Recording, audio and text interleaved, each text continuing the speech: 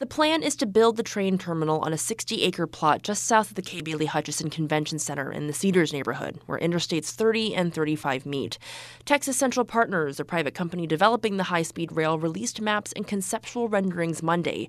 The designs are still pending, but they show a multi-level station between South Riverfront Boulevard and Austin Street, with links to nearby roads and other forms of transportation, like light rail and buses.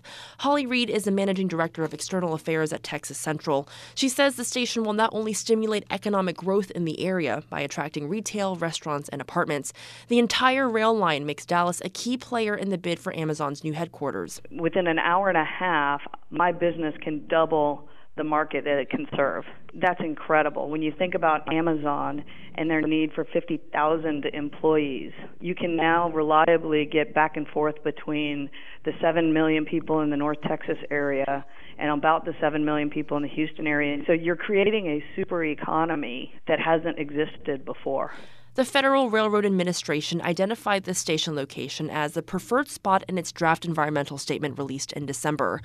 While supporters say the rail relieves traffic congestion and creates economic opportunity, opponents, primarily rural landowners in the path of the train's route, worry about how the train could cut through their property and hurt their communities. Texas Central will have to purchase thousands of properties across the state to pull off the roughly $12 billion project.